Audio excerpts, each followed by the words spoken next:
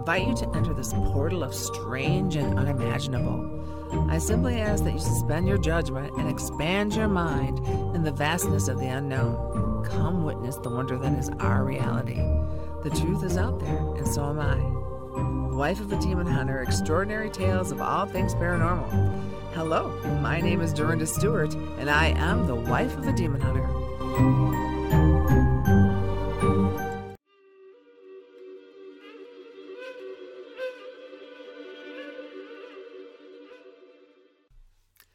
Hello, today my guest is Kirsty Allen from Scotland near the Glasgow area. She's a parapsychology researcher, transpersonal psychology and conscientious research she works in, lifelong experiencer, and Kirsty was part of the Burlesque movement in Europe.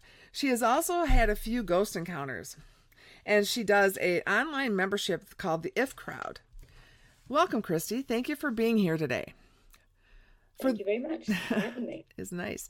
For those who don't know exactly what parapsychology or PSI research is, can you explain that a little bit? Yeah, sure. PSI, generally known as Psi or Psi, depending on how you like to pronounce it, is kind of the academic term we use to talk about all things psychic. So the word psychic comes a bit loaded. It kind of comes with lots of different connotations around belief. So the more neutral term psi is used. So in parapsychology, we are looking at things beyond the usual remit of psychology. So it's anomalous experience, paranormal experience, if you will, transpersonal experience, which means to go beyond the person. And that's where psi comes in, because it really refers to things like telepathy, clairvoyance, precognitive dreams, psychokinesis, all of these kind of fun things. So transpersonal psychology and consciousness research, that's kind of all in the same umbrella, so to speak? Yeah, there's kind of like there's a beautiful Venn diagram where they all kind of come together, but really fundamentally we're looking to address the same sorts of questions, which is really about the nature of the psyche, the nature of who and what we really are in terms of our consciousness, because consciousness, well, it's kind of fundamental, isn't it? Because we experience everything through consciousness as an experience.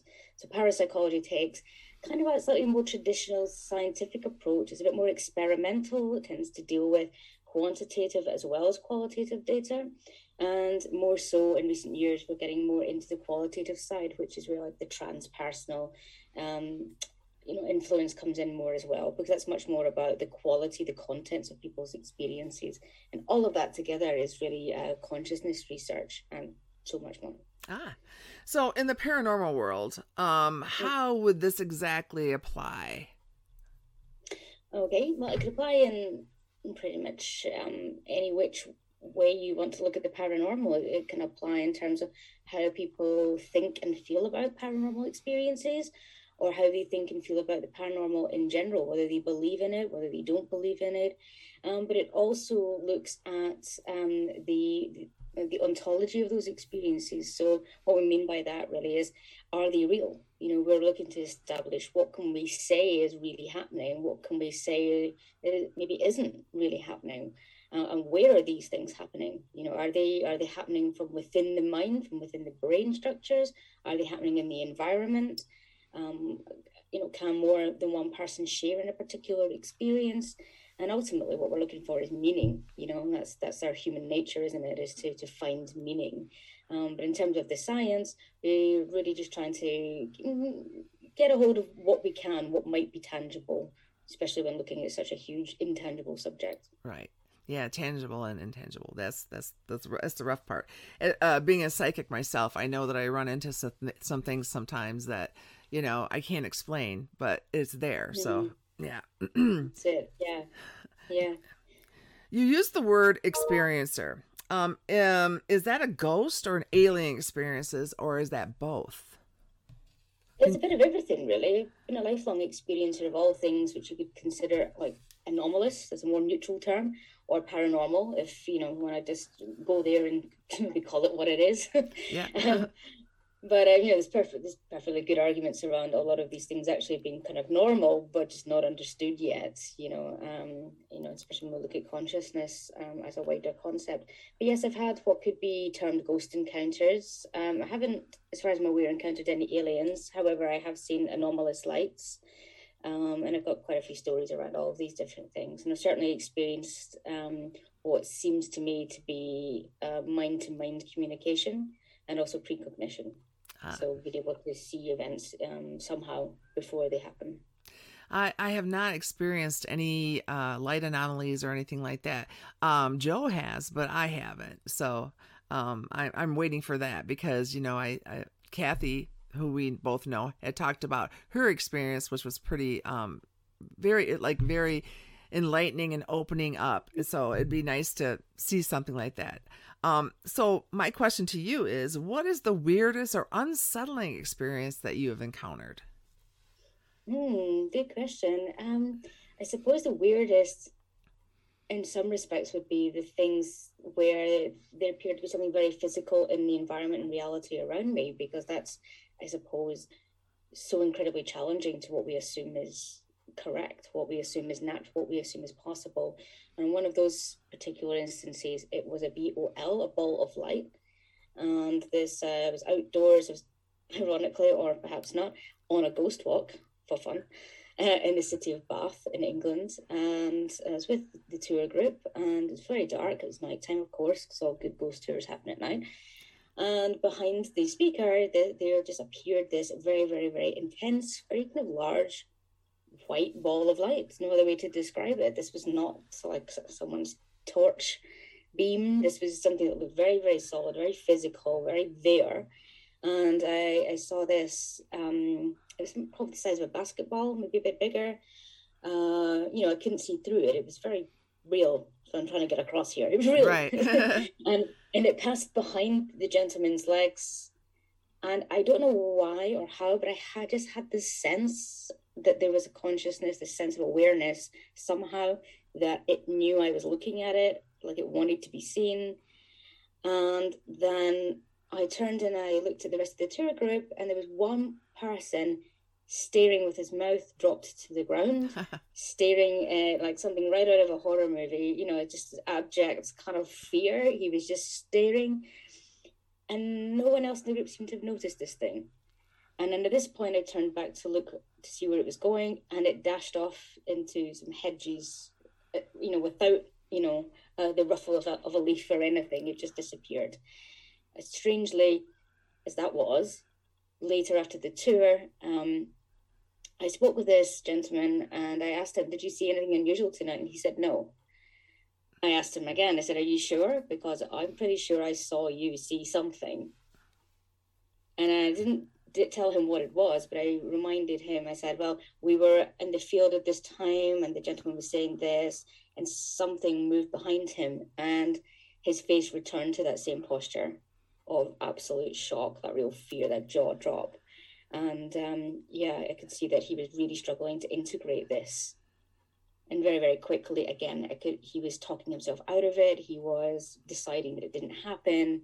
Yet here I was, having had the shared experience. So in some ways, that was a particularly strange one.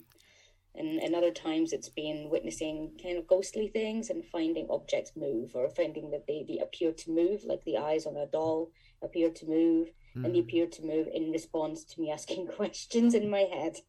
But unfortunately, there were no other witnesses of that. This is a great segue because I was going to say, what would you tell someone who has experienced something and is afraid to talk about it? And there's a lot of people that are afraid to talk about what they experienced because they don't want to seem like they're a kook, I guess. So yeah, it's tricky, isn't it? Because when we have these experiences, it's important to recognize how we feel about them, because our emotions are really powerful, and they're kind of our guiding compass. They're telling us an awful lot more about our reality than we give them credit for. And if our reaction is to be afraid to tell someone about what we've experienced, then in a kind of ironic, topsy-turvy way, that's a massive reassurance that what you experienced has validity. It has some kind of reality to it. If it was so easy just to dismiss it, then you wouldn't be having this worry, this anxiety. I always find anxiety is actually, it's one of those experiences that sensitive people have that kind of fundamentally reassure you of who you actually are and what your values are. So I'd suggest that they seek out an appropriate person, so someone who maybe is known to this genre, someone like myself, someone like yourself, just for an opinion. Maybe not putting it out on social media, because you're kind of inviting people to the haters, yeah. Then, yeah, flex, whatever, if muscle they have. You want to be sensitive about this, and you want to be sensible, and you also want to maybe consider that you give yourself the respect, and that there are people who understand this, who can share in this. And what's ultimately important here is what it means. What's the meaning to you? What does it mean for you at the time? What does it mean for you now? Is it bringing up lots of questions? Well, let's explore those. Right. And the validation, because it seems like if you can talk to someone who is like-minded, it kind of helps you validate. Because sometimes when you have experiences like that, you think to yourself, I'm crazy, or that didn't really happen. You kind of deny what's going on. And if you could have, if you talk with someone who's experienced that as well, then that kind of gives you some validation of what you had seen. Absolutely. And, I often think that the people who never doubt their sanity, people who never experience anything a little bit unusual, those are the people I worry about. Right, exactly. I know, Joe and I, we talk to psychiatrists and psychologists all the time because of the work that we're in, the demon work. And, and we always say, well, I think we're crazy. And then they'll say, well, if you think you're crazy, you probably aren't. So it's like, that's a good thing, I guess.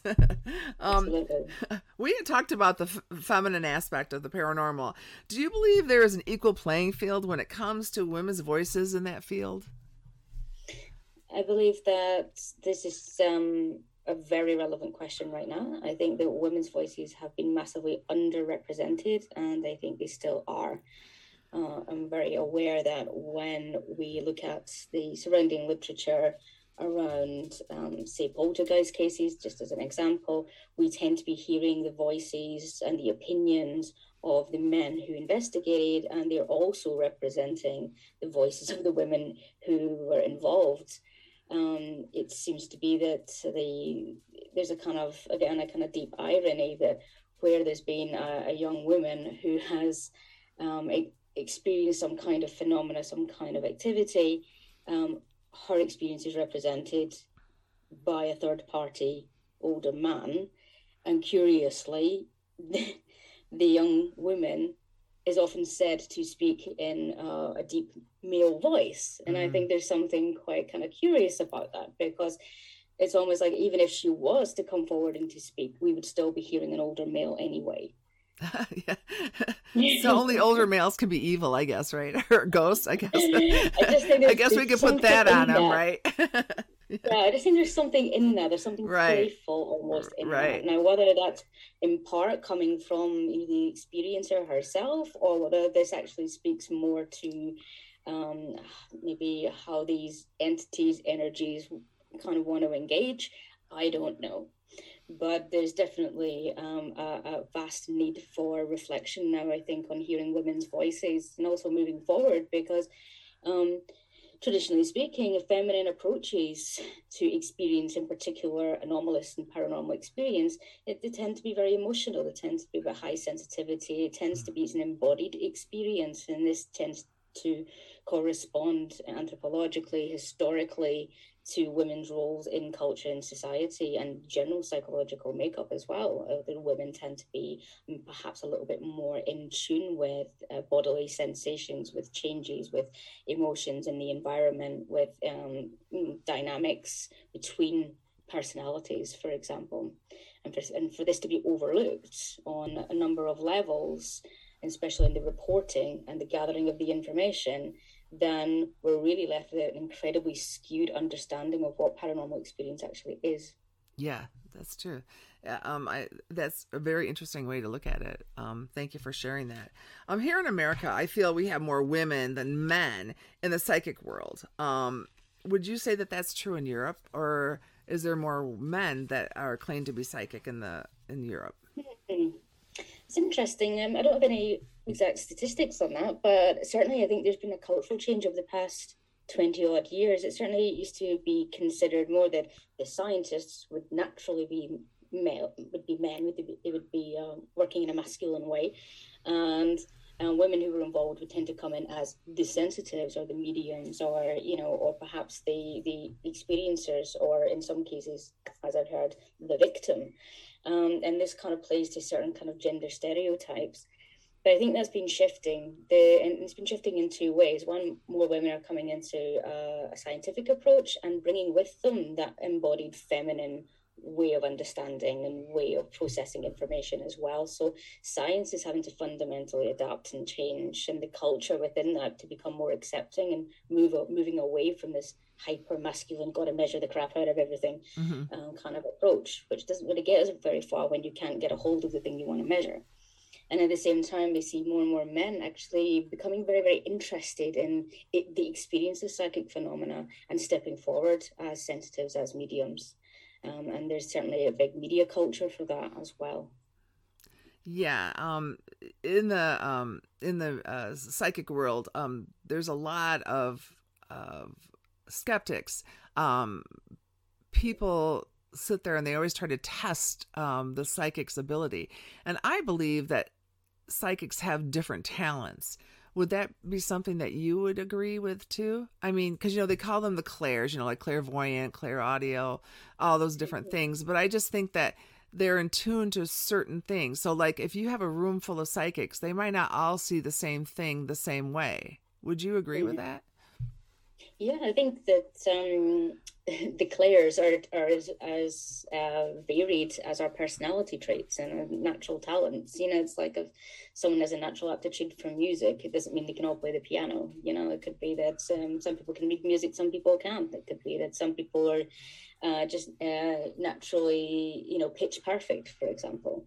So I think that it's the same. It's ways of processing information. So whether someone tends to be visual, auditory, more kinesthetic, maybe more reliant on, information itself. There's all sorts of ways. And I think that's where transpersonal psychology really helps us understand these things, because it's about knowledge and processing and understanding beyond the individual, that that there's information out there. How we process it is almost an idiosyncratic quirk. You have experienced some hauntings and some strange things at a photo shoot in Germany. Could you tell us a little bit about that? Yeah, that was probably what I mentioned before, one of my weirder experiences. For so many reasons. Probably the context of it was very strange. I was, in my youth, I was an alternative model and performer, and I was taken out to Germany. It was in Hamburg. I think we were in the Erotic Museum of Hamburg shortly before it closed. And we were in a stairwell taking photographs. So I was posing on the stairwell. There was like a Victorian, a sort of 19th century theatre dummy posed on the stairs. It had like ceramic eyes, and it was made of straw, and kind of porcelain type face and things. And I was posing with this, and interestingly, there came a point where the camera stopped working. I could just hear the photographer was just swearing away in German, and I was really transfixed by this dummy. I don't really know why, but it did feel like the atmosphere changed a bit, like time was standing still. And I just heard this voice speak to me in German. My German was kind of limited, but it was something along the lines of what time is now, or something like that. And all the while in the background, the photographer is swearing. The makeup artist is trying to help him get his camera working. It was just basically catastrophic failure for the duration of this experience. And I spoke to this voice in my head, and I looked at the dummy's face, and I swear the eyes moved entirely from one direction to look at mine, and then back. And I just went cold. I really, really, that did not just happen. And I thought, oh, hang on, wait a minute, do it again. And I dared to do it again. And you know what? It did. Oh my goodness. Wow. Yeah, I'm going cold now, just even remembering it. It was like the strangest thing. And then at that point, it was like, I don't know, some kind of magic. Someone snapped their fingers, the environment returned, and the camera started working again. And later that evening, um, as would most people be. You know, I was a little bit nervous about relaying this to anybody, but I thought I'm just going to ask. And I asked a couple of people if anyone had had a strange experience in this part of the building on these stairs. It was a stairwell, and it turned out that earlier that day, another model felt something push her. Oh. And another person had seen a light going up the stairs, and they tried to follow it but could never catch up with it. So, curiously enough, a liminal space. One of my big interests is liminality. Um, in our demon hunts, one of the most recent ones, there was a deer head, and the deer head moved. It looked at me and then looked back up, and I went, "Did that just happen?" And it's funny how that's just what you say too. You're like, "Did that just happen?" And Joe goes, "Yep," because I didn't even know that Joe had seen it too. So it's like, again, validation. But it's like, there's hallucinations, a lot of hallucinations that come along with the paranormal. So yeah, I don't know if it really happens or if it's just the hallucination of it happening, but it does happen. So yeah. So, you, in your bio, you had talked about burlesque. Okay. I really love this idea. And you were a part of the original movement in Europe. Tell us how it was in the beginning compared to how it is now, and how well received was it in the beginning? Well, as you probably gathered, I'm very much of the avant-garde. I am attracted to anything that's kind of on the fringe, anything that's alternative, anything where there's a bit of taboo. For me, controversy is the drive behind social evolution, and where we can find those growing edges, whether it's arts or science. I just believe that that's where we need to be, so that we open up these conversations, these bigger conversations about who and what we really are. And with burlesque, it came about, as I had mentioned, I'd been modeling in my teens, early 20s, and when I was at university, I wanted to revisit the idea of performing on stage. It's something I had done as a child, and I had kind of lost a lot of self-confidence. And the thought of it terrified me so much I couldn't sleep after being booked in for something to perform with a band. And I realized that the only way to conquer this was to do it. And so by some kind of unconscious cosmic accident, I set up a little theatre group for myself and some fellow students called Ministry of Burlesque. And this was before burlesque was really a thing. I chose burlesque because it tied in with my modelling interest at the time, and it tied in with, I had an interest in Victoriana, and it had an interest in gender politics, and as I said, the growing edges of taboo, really. And I thought, wouldn't it be great to take a taboo from the past and reawaken it in the now to create conversation? So it created conversation that was, in a way, safe, because the taboo was from the past. So we were kind of saying, how silly was this ever, that women were told how they ought to behave on stage, etc. So the whole idea of burlesque was to give a delicately gloved middle finger to that notion that women ought to behave in certain ways. And so that's what we did. We were all psychology students, and we were just experimenting with these ideas of like giant, underpants and corsetry and all sorts of things, and bloomers, and, the absurdity of wearing all the stuff, which was more than most people would wear in the summer, yet somehow this represented a horrendous gender taboo. Mm-hmm. And then it kind of developed from there. And I think there was a bit of zeitgeist, or maybe it was one of my precognitive moments, I'm not sure. But it just seemed to launch into a new trend, really. So this was 2002, 2003. And at that moment, there seemed to be a burlesque movement in America that had already been ongoing. And the time was right, and more people became curious and interested, and they wanted to get involved. So developed a community. And 20 years on now, it's still going. I'm still producing shows. I don't perform myself anymore, but I'm still producing them. And it's wonderful to see how it's gone from being just about the taboo of women's bodies. It's really shifted into a much wider conversation about gender identity and sexuality as well. So I always joke that Freud would be really proud or really impressed or horrified, I'm not sure, about my career of sex and death. Well, I like the idea. I just love the burlesque idea because, there was a time when women were supposed to be shameful of their bodies. And like you said, you wear more in the burlesque show than you do on the beach most of the time. And it's just very fun. Like if you've ever gone to a burlesque show, they always have these fun things in there too. There's like these jokes. It's like a satire really of, It is. sex and all that. So, do you ever run into haters? Did you ever run into haters back then that thought that it was sexist or shameful?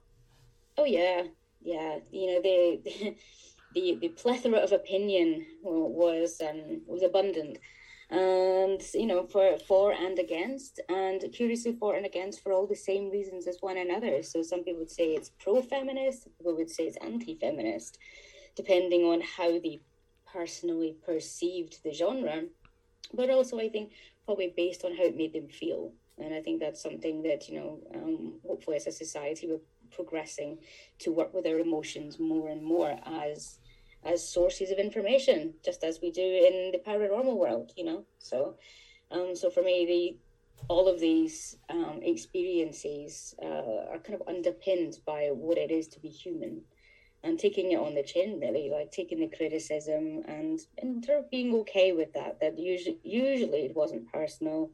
It was just rattling someone's cage, and that was a good thing, because without doing that, without ruffling some feathers, excuse the pun, no progress would be made. There wouldn't be room for conversation. So it's important. So was there any paranormal things that happened to you while you were doing burlesque? Not so much doing burlesque itself, but the modeling side, yes. Like where, Okay. I think maybe because it was more still life. Again, excuse the pun. I was able to notice more in the theaters, though, for sure. It's a lot of theaters in the basements of theaters. You could feel an atmosphere. You could certainly have encounters. And I always made a point of gathering ghost stories from the various theaters.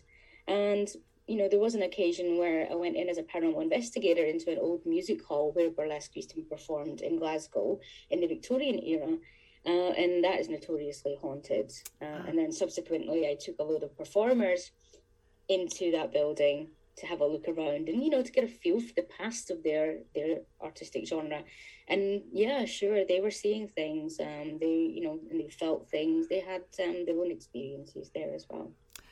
That's wonderful. So what would be the best way for someone to get into burlesque? Where would they start? Like if somebody wanted to get into burlesque over in Europe or even here, where should they begin?